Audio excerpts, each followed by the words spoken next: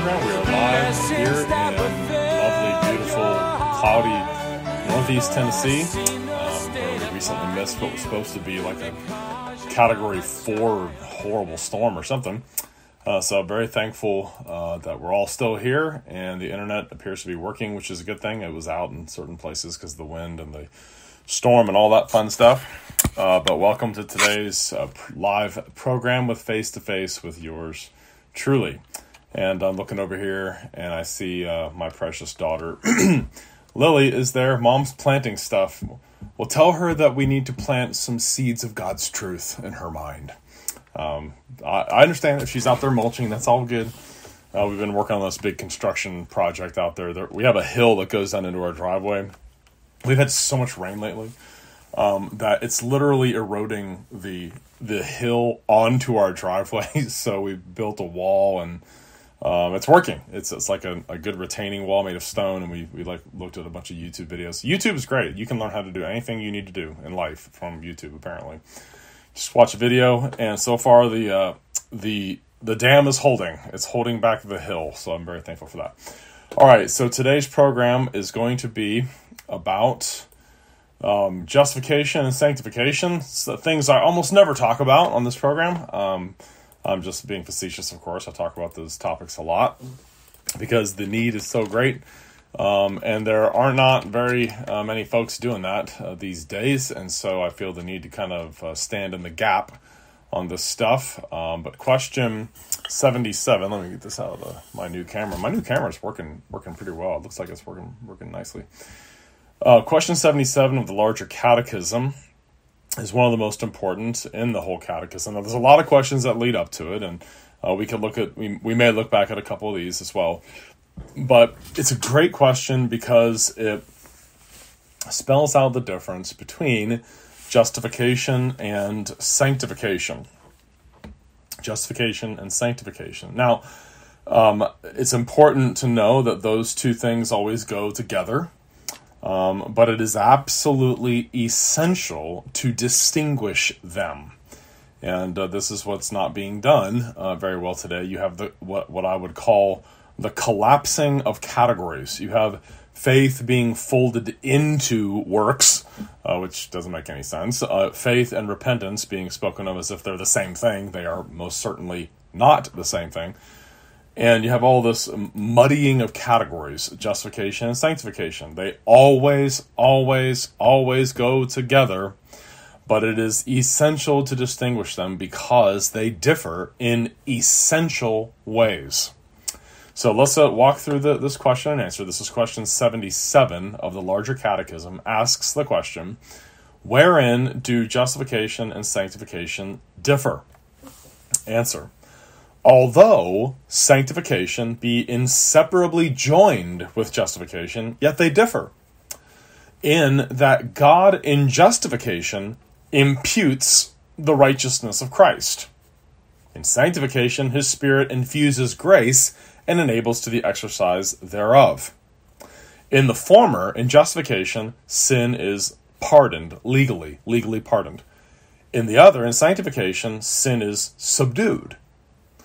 The one, justification, does equally free all believers from the revenging wrath of God, and that perfectly in this life, that they never fall into condemnation. Now, I would say there too, if you don't get that part, that the justification that God brings into our life equally frees us from the avenging wrath of God, and perfectly does that in this life, you're not going to get very far in the Christian life at all. Because you're constantly going to be struggling. Am I really saved? Am I really saved? Am I really right with God? So you've got to get that. In sanctification, that's neither equal in all, nor in this life perfect in any. Okay, so justification, being freed from the wrath of God and being declared righteous before God, that is perfect in this life because it's a legal declaration about our status before the law that is based solely and entirely upon the righteousness and the work of Christ. Sanctification is not equal in everybody. In other words, some people are more sanctified than others. Some people are a lot more godly than others. And sanctification is never perfect in this life either. But we're always growing up towards perfection. We're always hopefully growing in our sanctification to become more and more like Christ. So let me kind of hash this out for you here. Okay, justification does not change us in any way, shape, or form subjectively. Justification is a legal act on God's part wherein he pardons all of my sins, past, present, future sins, and accepts me as righteous in his sight, not for anything wrought in me or done by me, but only for the righteousness of Jesus Christ that is legally credited or imputed to my account. Just like income might be imputed into your bank account, it is exactly the same thing with the righteousness of Christ. Now, some people look at that and say, well, that just makes it sound like a cold business transaction. Well, what do you think happened at the cross? When we say Jesus died for our sins, it wasn't because our sins were morally infused into him or anything like that. He was legally treated as though he had committed all of our sins, although inwardly, inherently, he remains sinlessly perfect. It is exactly the same with us in our justification. We are inherently sinful. We are still inherently always falling short of the glory of God. But because Christ's righteousness is a real righteousness, and it is really imputed to our account by God acting as judge, by God the Father acting as judge, we are therefore declared once and for all eternity to be justified before God, to be declared righteous in the sight of God's law. So much that condemnation can never be brought against us again. That's why Paul says in Romans 8:33, who will bring a charge against God's elect? It is God who justifies. Who is he that condemns? Okay, so that's a critically important point. It's a legal declaration. Justification is a legal declaration. It only changes our legal status. So justification, God's act of justification, that one-time forensic judicial legal act, does not change the sinner subjectively at all. It doesn't make them holy at all. It doesn't make them morally better. It only changes their status. Just as God's pronouncement of condemnation over Christ when he was cursed at the cross did not change him subjectively or inwardly either. But our sins were imputed to him. They were legally credited to him at the cross. As 2 Corinthians 5:21 says, God made him who knew no sin to be sin in our behalf, meaning he was reckoned as a sinner in our behalf, although he is still intrinsically righteous. He was legally treated like he was a sinner, so that in him we would become the righteousness of God, that we would have that gift of righteousness given to us. Now, the line between justification and sanctification has to be kept distinct. There's a clear line between them. One, justification changes our legal status. The other, sanctification, changes us, subjectively, personally. The one, justification, is identical in everybody. Like the man that died on the cross next to Jesus, who repented in those last moments and put his faith in Christ in those last moments, he was just as justified as anybody else, because you can't be more justified or less justified, like you might be more or less pregnant or something like that. It's something, it's either on or off. It either is or it is not. We're either justified or we're condemned. There's no middle ground. That you can't be more justified. That was one very strange thing about the Council of Trent, the Counter-Reformation Council of Trent. The Roman Catholic Church spoke of increasing our justification. It makes no sense. The term doesn't allow for that kind of description to be given to it. You can't grow and increase a legal verdict any more than we can grow and increase condemnation. On the day of judgment, a person will either be justified or they will be condemned. And the apostles of Christ don't know of anything other than that. And that's why Paul says there, let me read it to you again, let me get a little more context here. Romans 8:31, after describing the wonderful doctrine of God's predestining grace, those whom he chose beforehand and loved beforehand, whom he foreknew, he predestined. He destined their ultimate final destiny beforehand, and those whom he predestined, to be conformed to the image of his Son, he called and justified and glorified. And then he says, what shall we say to these things? What shall we say to these things? If God is for us, who can be against us? He who did not spare his own Son, but delivered him up for us all, how shall he not with him also freely give us all things? Who will bring a charge against God's elect? Now think about that in the courtroom. people will bring charges against someone, meaning they want to charge them with being guilty of sin. Now, are we, even as Christians, in our most sanctified moments as Christians, are we still guilty of sin? Yes. But who will bring a charge against God's elect in the forensic, legal, judicial sense? In the sight of God, who will bring a charge against us? No one can. Why? It is God who justifies. Who is he who condemns? It is Christ who died, so I don't need to.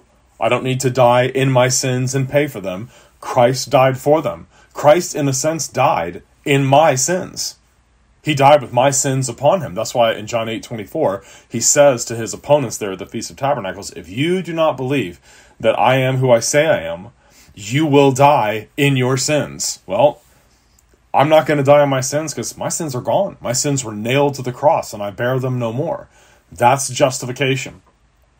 And so that changes our legal status and nothing else. And that's why we can have the utmost confidence that God truly does love us, that he will never leave or forsake us, and nothing can separate us from him. Because that justifying work, that justifying act that God did based on the work of Christ is a perfect act. It is a perfect righteousness that we stand clothed in. And therefore, we can't be anything other than saved. It's impossible for us to be anything other than saved. Now, what about sanctification? Let's look at this again here. Westminster Larger Catechism. Oh, I have to actually turn it into that mode. Okay. The Westminster Larger Catechism, question 77 there. So in justification, sin is pardoned, and the other, it is subdued. Now, what does that mean? When we're justified, our sins are pardoned. That means they are forgiven. And once a person has true faith in Christ, they are forgiven in the sight of God, legally and judicially, forever. No charge of sin can be brought against us, and no charge of wrongdoing will ever be brought against us again in the sight of God, because Christ died for us, because Jesus was not spared, as it says there. He who did not spare his own son, but delivered him up for us all. You know, if anything, I think not having assurance is a sin. If you're a Christian, you ought to be assured. You ought to make your calling and election sure. You should be assured that what Jesus did is enough, that what he did is enough to make us right with God and to pardon us of all of our sins, and to do so perfectly in this life, that they never fall into condemnation. That's why Paul, after describing the incredible, monumental struggle that we all have with sin in Romans 7, he brings up that wonderful statement there in Romans 8:1. What is it? I'm just drawing a blank all of a sudden. There's therefore now no condemnation to those who are in Christ Jesus. There is therefore now no condemnation, meaning we can't be condemned for our sins because Jesus Christ, our sin bearer, was condemned for us. And so that's what justification is. Now, what does it mean when it says that in sanctification, sin is subdued? That's the personal struggle with sin right there. God begins the lifelong process of sanctifying us the moment we are converted, effectually called, united to Christ by faith alone, and justified, declared righteous once for all. That's perfect. That's the same in everybody. Sanctification is the subduing of sin. It's the ongoing war with sin that we have. It is the fighting against sin. It is abounding more and more in our personal holiness and in our godliness. And that's where we got to roll up our sleeves, and we got to work, and we got to study the Bible, and we have to fight against our sins, and we have to figure out, okay, well, what led to this collapse into sin? What led me to make this dumb decision? All right, well, let's cut this off before. Let's get rid of these occasions of sin. Let's get rid of this stuff that's in the way that often trips me up. Let's get radical here. Let's pluck out and cut off whatever the occasions of sin might be. That's what it means when it says that in sanctification, sin is subdued. Okay, the one, justification, it equally frees all believers from the revenging wrath of God. The cross is what it is. My subjective level of holiness plays no role in that at all, thankfully. Thankfully.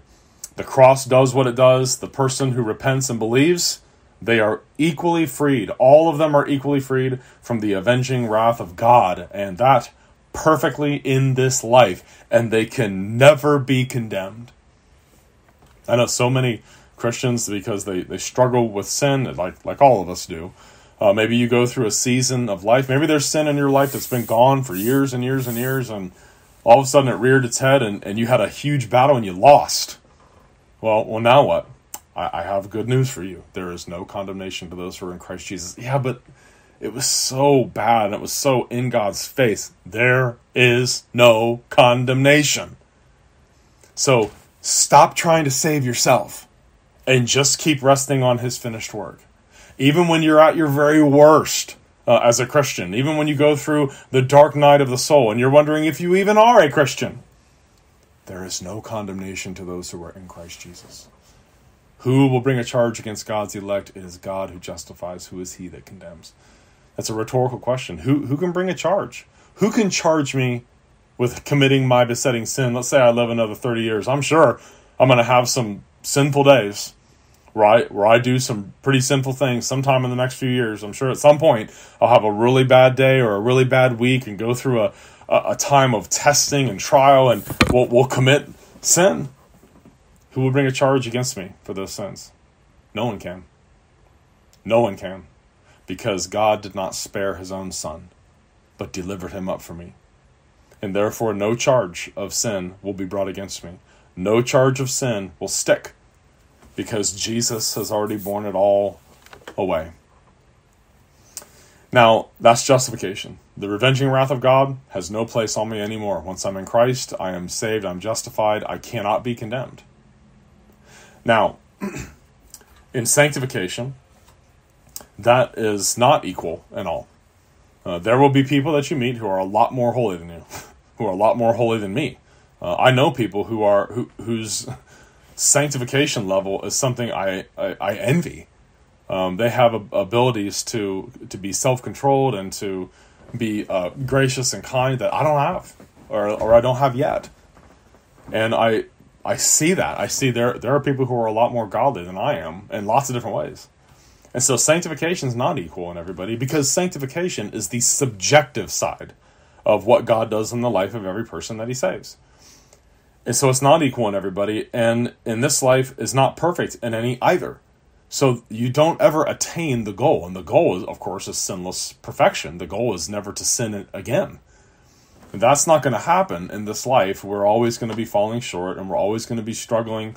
We'll go through seasons of life that we're doing really well, and by the grace of God, he'll show us. Look at all the progress that I have made in your life. Look at all the ways that sin has been mortified in your life. Look at all the ways that you're now more disciplined than you used to be. Look at all this. Look at all that I have done.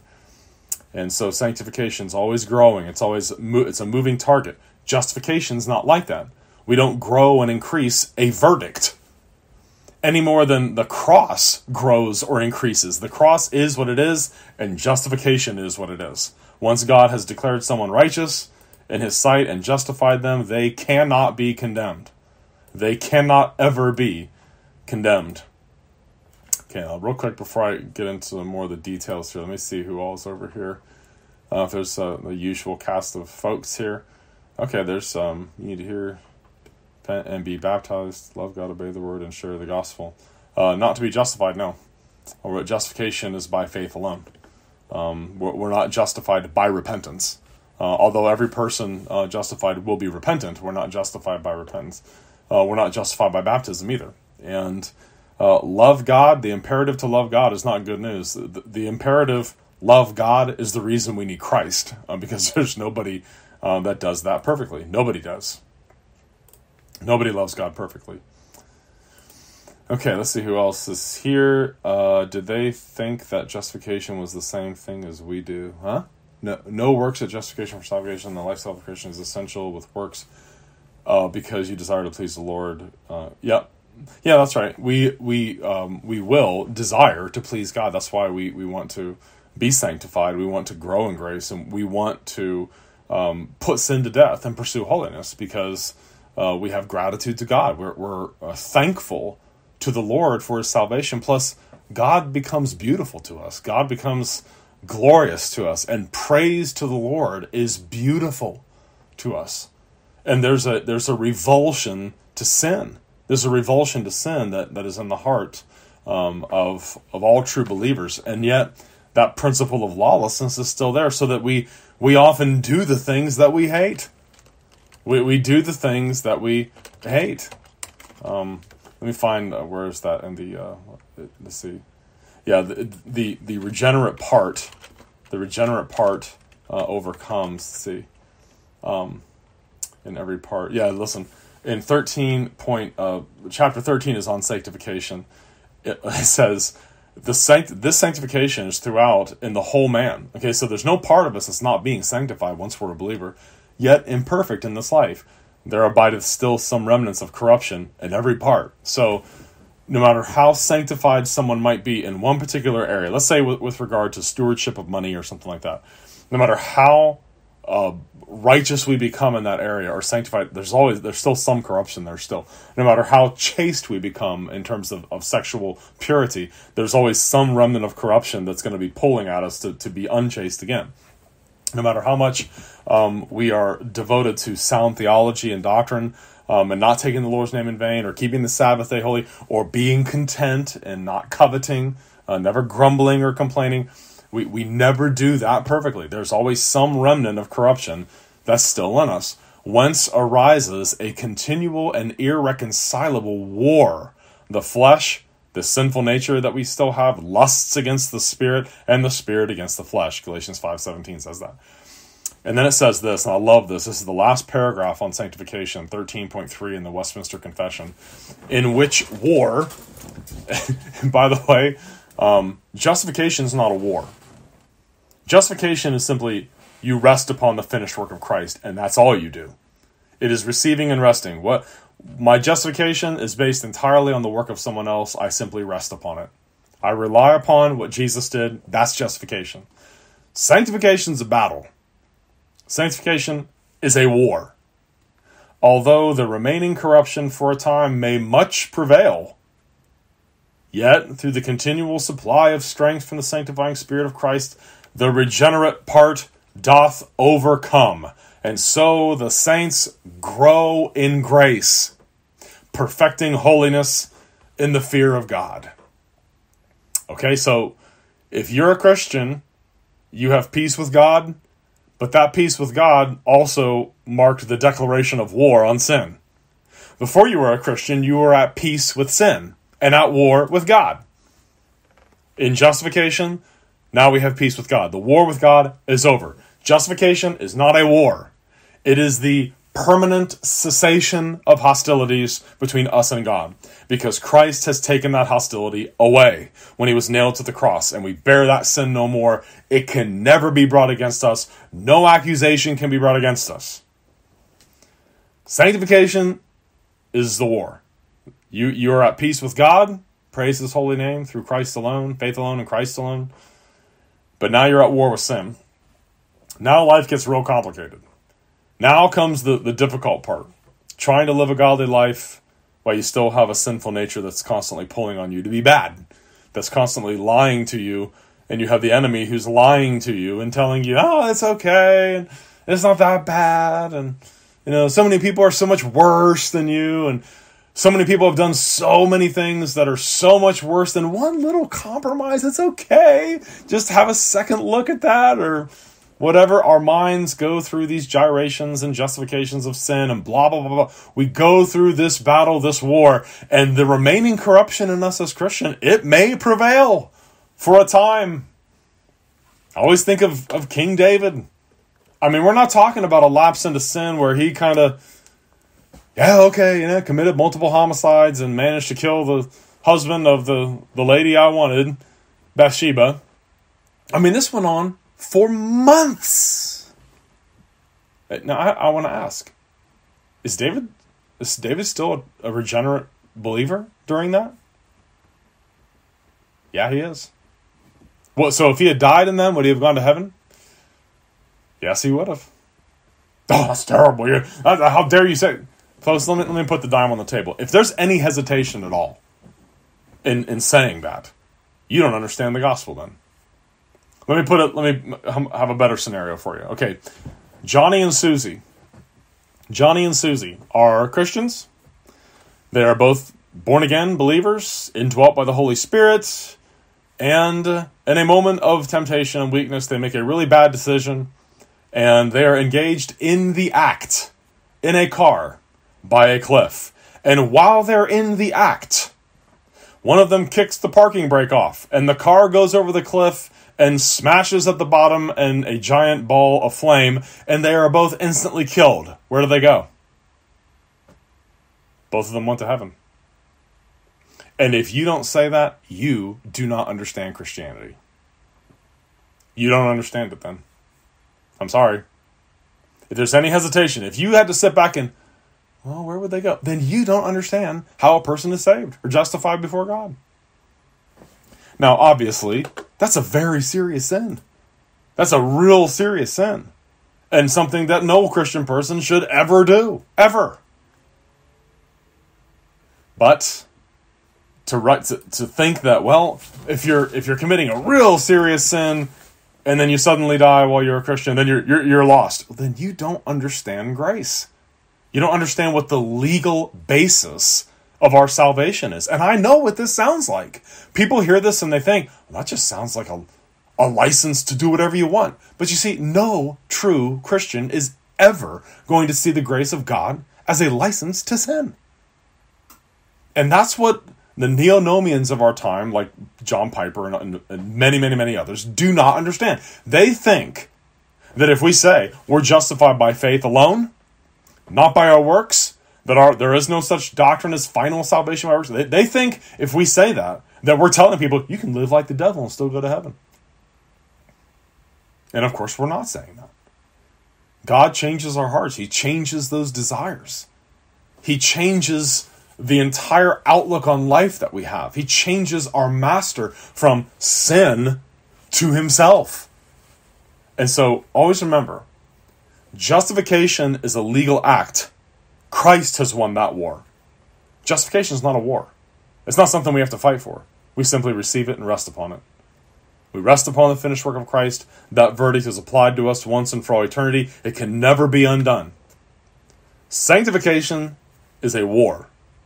Sanctification is going to exhaust you for the rest of your natural life in this world as a Christian. Because now you're at war with the sin that you still see in your heart. And it's a war that goes on every single day.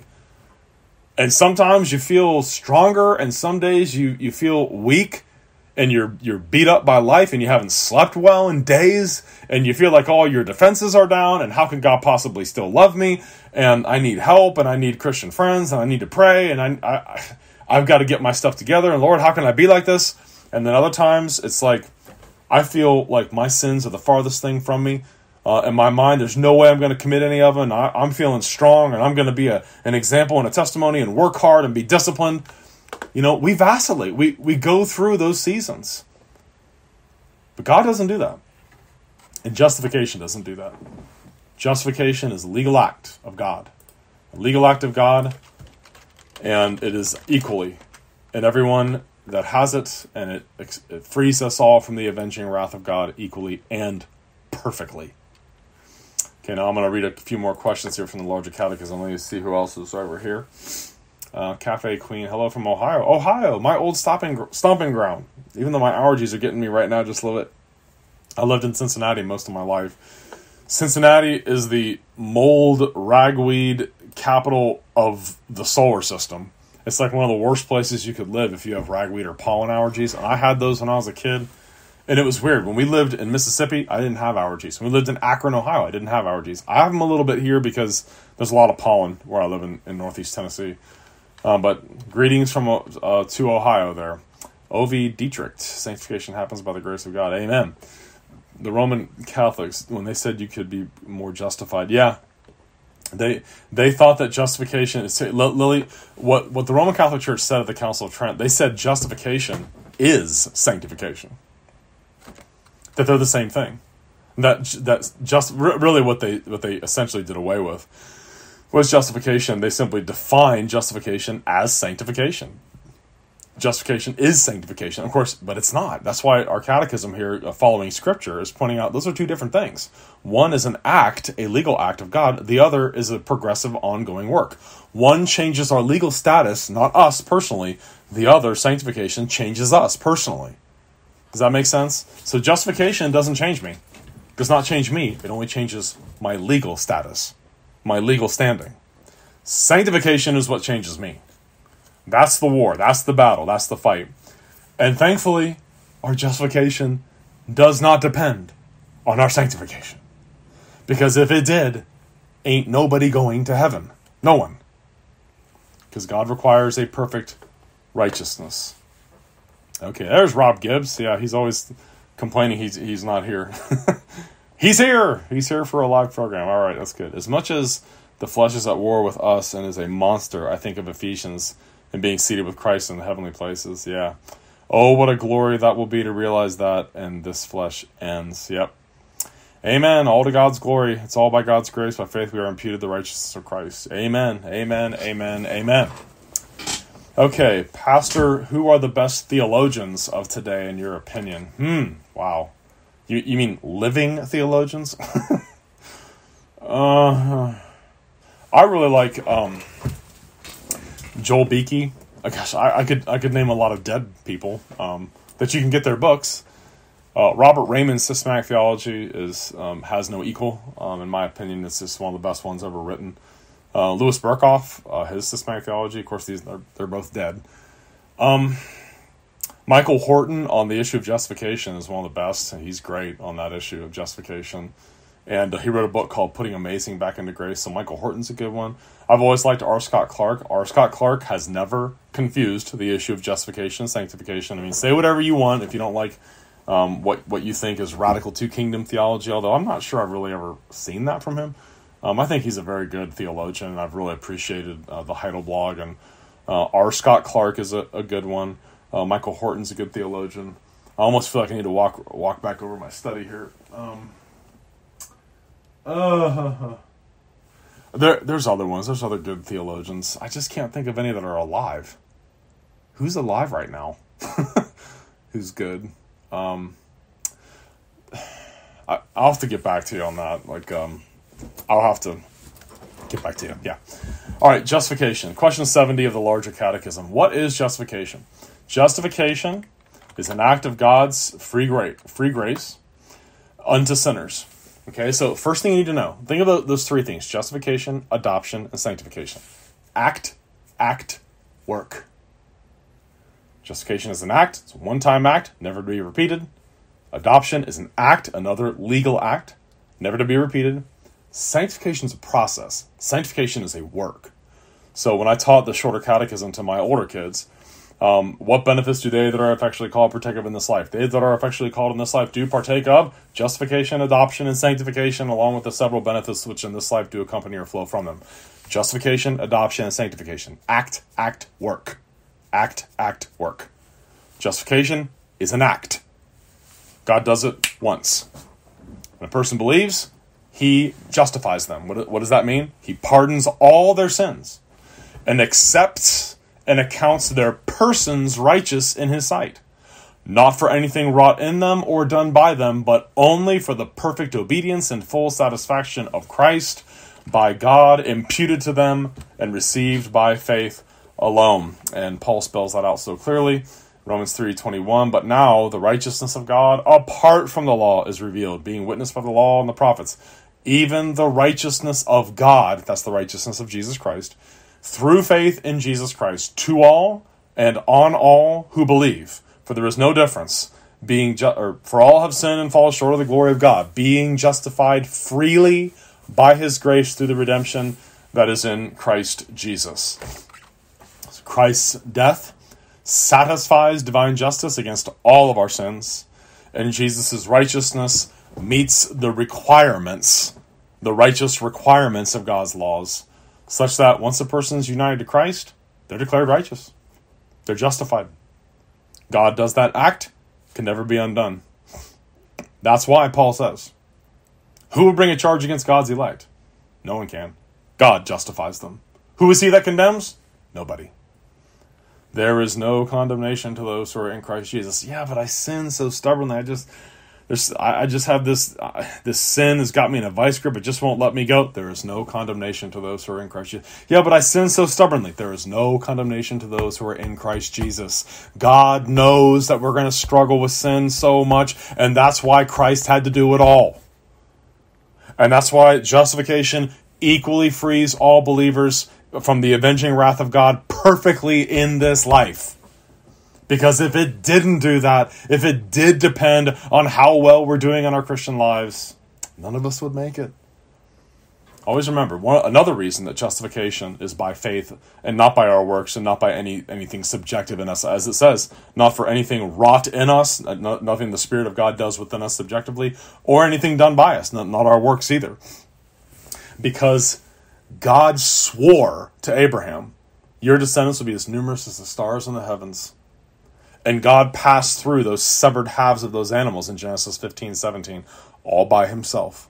He made a self-cursing oath, a self-maledictory oath to bring it to pass. So how certain is the salvation of the church? The only way that the salvation of the church would not happen would be for God to die.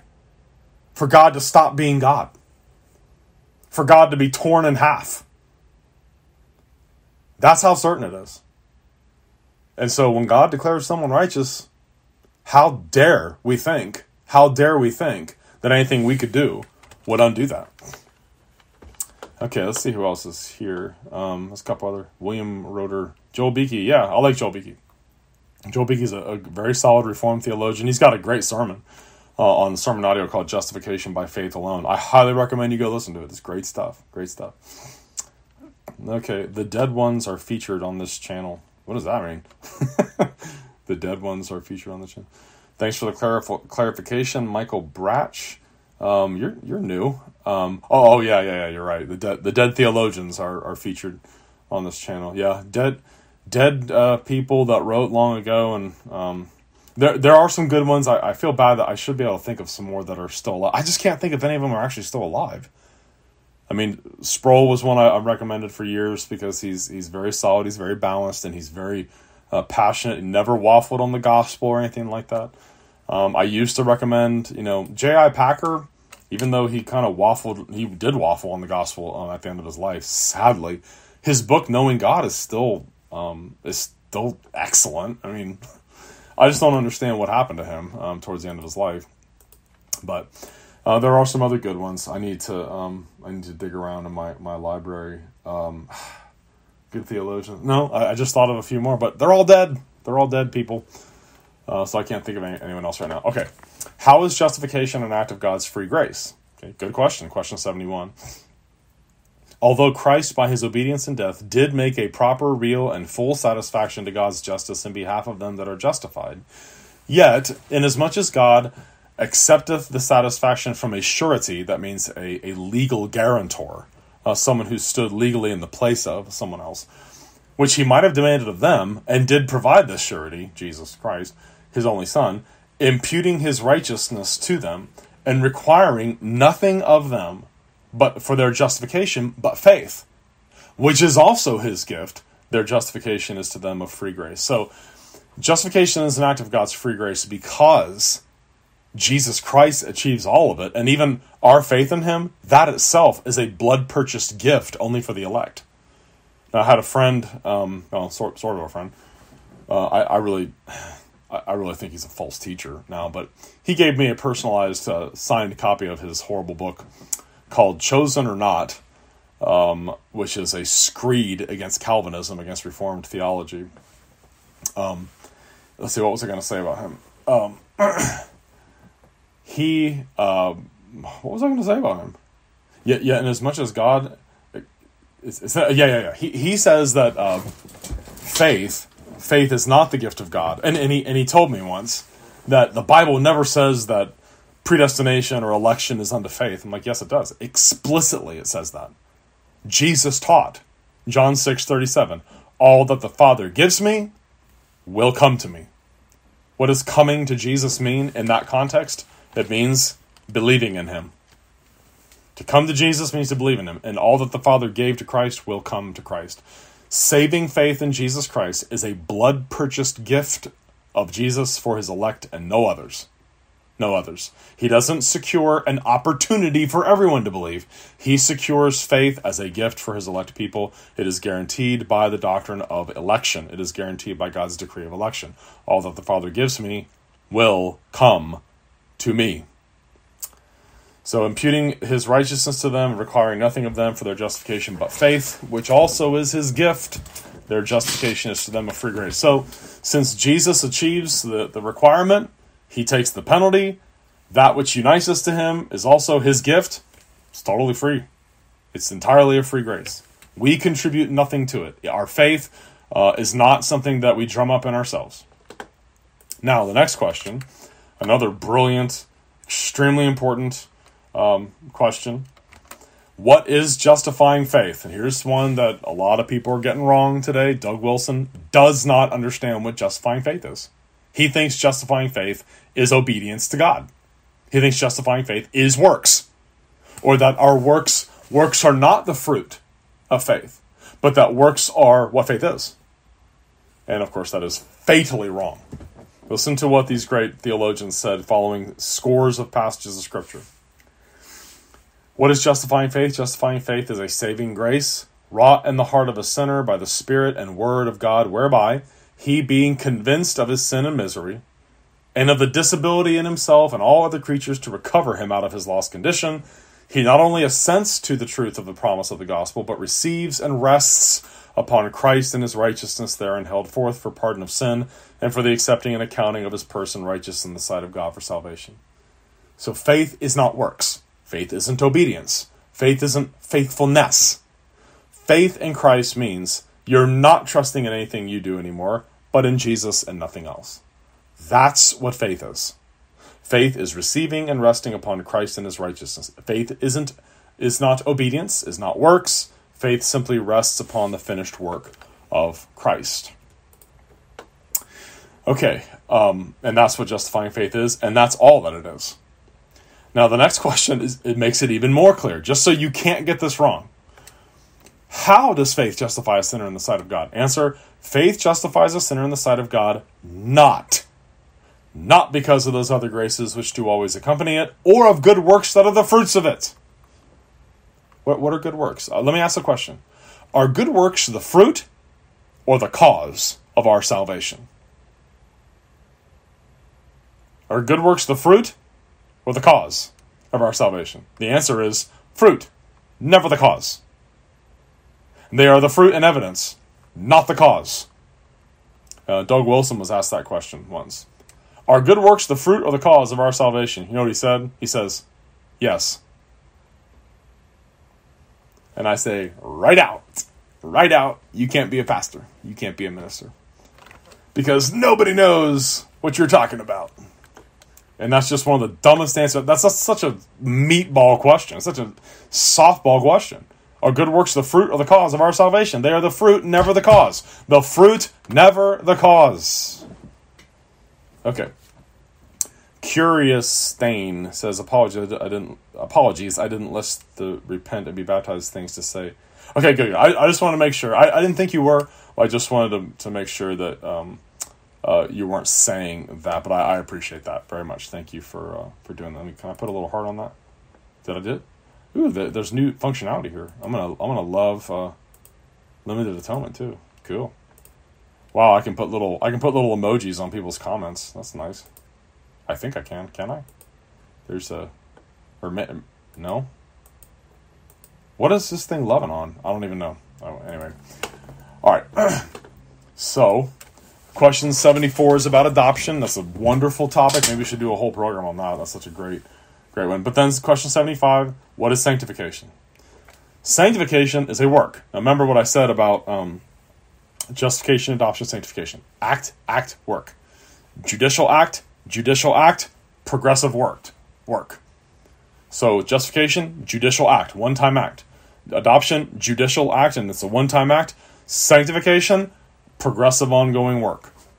Sanctification is a work of God's grace, whereby they whom God hath before the foundation of the world chosen to be holy are in time through the powerful operation of his Spirit, applying the death and resurrection of Christ unto them, renewed in their whole man after the image of God, having the seeds of repentance unto life and all other saving graces put into their hearts, and those graces so stirred up, increased, and strengthened, as that they more and more die unto sin and rise unto newness of life. Now, dear ones that are listening, that is going to happen, and that is true in every Christian. It is impossible for you to be a Christian and that not happening in you. Where you are being stirred in your heart to be increased and strengthened in grace so that you more and more die unto sin and more live unto righteousness. In fact, Paul says in Romans 6:11, you also reckon yourselves, impute yourselves, consider yourselves to be dead indeed to sin, but alive to God in Christ Jesus our Lord. Well, so much for all the theories of side B Christianity. I'm gay in Christ, or I'm a homosexual in Christ, or I'm a thief in Christ, an adulterer in Christ, an alcoholic in Christ, a porn addict in Christ. No, you reckon yourselves, you adopt the self-conception, dead indeed to sin, but alive to God in Christ Jesus our Lord. Someone needs to make a t-shirt, or tell the guy at Reformed Sage, make a t-shirt that says, I am dead to sin, because that's what we're commanded to do. We are to adopt that as our self-conception. So whatever your sin issues are, don't let the sins define you. Define yourself the way Scripture tells you to. Dead to sin, but alive to God in Christ Jesus our Lord. Therefore, don't let sin reign in your mortal body, that you should obey it in its lust. And then one of my favorite passages on this subject, 1 Thessalonians chapter 4. Now, Thessalonica, like so many of those Mediterranean cities that the apostles went and planted churches in and did evangelism in, was a pretty immoral place. And the people there, really, they were not able to be with the apostle Paul and with his companions for very long. In fact, it looks like maybe 3 to 6 Sabbaths, according to Acts chapter 17, where the church in Thessalonica is started. But I think that's why he wrote them 2 letters. He was very concerned about how they were doing, especially when you consider the circumstances regarding why he had to leave. There was riots going on, they were being followed around, and people were being beat up and killed, and I mean, it was a real mess. But he tells them in 1 Thessalonians 4, finally then, brethren, we urge you and exhort in the Lord Jesus that you should abound more and more. And what he's saying is, you're not going to be sanctified overnight. Sanctification is not like microwave popcorn. It is not instant gratification. You don't follow these 5 steps and now you're sanctified. You abound more and more. It's not the perfection of your life, it's the direction. What direction are you heading? Hopefully it's towards more and more holiness. So Paul is telling them, I know that you guys are going to struggle, and I know that you have all these sin issues, but you need to abound more and more. Keep going. Keep pressing on. Don't get discouraged when you fail. Brush yourself off. Figure out how it happened. Get rid of those occasions of sin, and then push forward. That's what he's saying there. Okay, let me get back to the confession again. So that was question 75. So sanctification is a work. It's an ongoing, progressive work. And we are renewed in the whole man after the image of God. And we have the seeds of repentance and the other saving graces. We have a new heart. We've been adopted into God's family. The Holy Spirit indwells us. That's why people don't need to worry. If you preach the freeness of God's grace and it truly is understood and people are born again by God's Spirit, He's going to do all this for them. Okay, He's going to change their hearts. He's going to stir up those graces. He's going to give them a hunger and a thirst for righteousness. He's going to cause them to love the truth and to desire to walk in God's commandments. We should never take the fact that easy believism, the no repentance, no lordship version of this is dominant. That should not cause us to find some way to add works to the gospel. Because if we do that, we destroy the gospel. So the last thing I want to just remind you, Galatians chapter 5. Verse 1, Paul wrote there, "Stand fast, therefore, in the liberty by which Christ has made us free. Do not be entangled again with the yoke of bondage. Indeed, I, Paul, say to you that if you become circumcised, Christ will profit you nothing." Why would he say that? These people, these false teachers were saying, we believe in Jesus. We would never ascribe our salvation to ourselves. But you see, they just added one little thing to faith in Christ, circumcision. And Paul tells them, if you do that, if you think your circumcision is going to help save you, Christ will be of no benefit to you. Because clearly you don't understand who he is or what he did. Christians trust in Christ alone. They rely upon Jesus and nothing else to save them. And the moment you add works or add anything to your definition of saving faith that's contrary to that, Christ will be of no benefit to you. Christians rely on Christ. They might not be able to define justification in technical terms, but in their heart of hearts, they are resting upon the finished work of Jesus Christ. He says here, Galatians 5:3, "I testify again to every man who becomes circumcised. He is a debtor to keep the whole law." You want one step in the direction of law keeping to get into heaven, then Christ is out of the picture and you get to keep it all by yourself, which of course no one can, and you will go to hell. He says, you have become estranged from Christ, you who attempt to be justified by law, you who think you're going to be finally saved by fruit. You are estranged from Christ. Christ will be of no benefit to you, and you're a debtor to keep the whole law. You have fallen from grace. So justification is an act. Justification is an act of God. It is equal in all. It frees us from the avenging wrath of God. It can never be undone. It doesn't grow. It doesn't increase. It doesn't get bigger or smaller. We don't abound in it. It's not a war. Sanctification is not an act. It's a progressive work. And it is a war. It is a fight. Justification is a legal verdict. It is a change in our status, not a change in us. Sanctification is not a change in our status, but it is a change in us. The subjective making the sinner more holy through all the different things that we go through in God's sanctification program and using the means of grace, the scriptures and the church. And that's why every Christian's got to be part of the church, and you need to be there, and you need to be there prayed up and on time. And you need to support and encourage your pastors and your elders. And be thankful if they open the Word of God and exposit it to you and teach it to you accurately and faithfully. You should be very, very, very thankful for that. Okay. Let's see who else is in here. William Roeder. Might introduce myself. I am I'm from Southern California. I've been walking with the Lord for over a year, but discovered your channel 6 months ago. Well, that's great. Wonderful. Praise the Lord for that. Yeah, welcome to the family of God. Theologian James White. Yeah, James White's a good theologian. I've been dismayed that he pals around with Doug Wilson, who's been condemned as a false teacher by 7 NAPARC denominations, but they're just Presbyterians. What do they know? Woke happened. I've had some dark days recently about my past sins. Can sanctification ever be undone?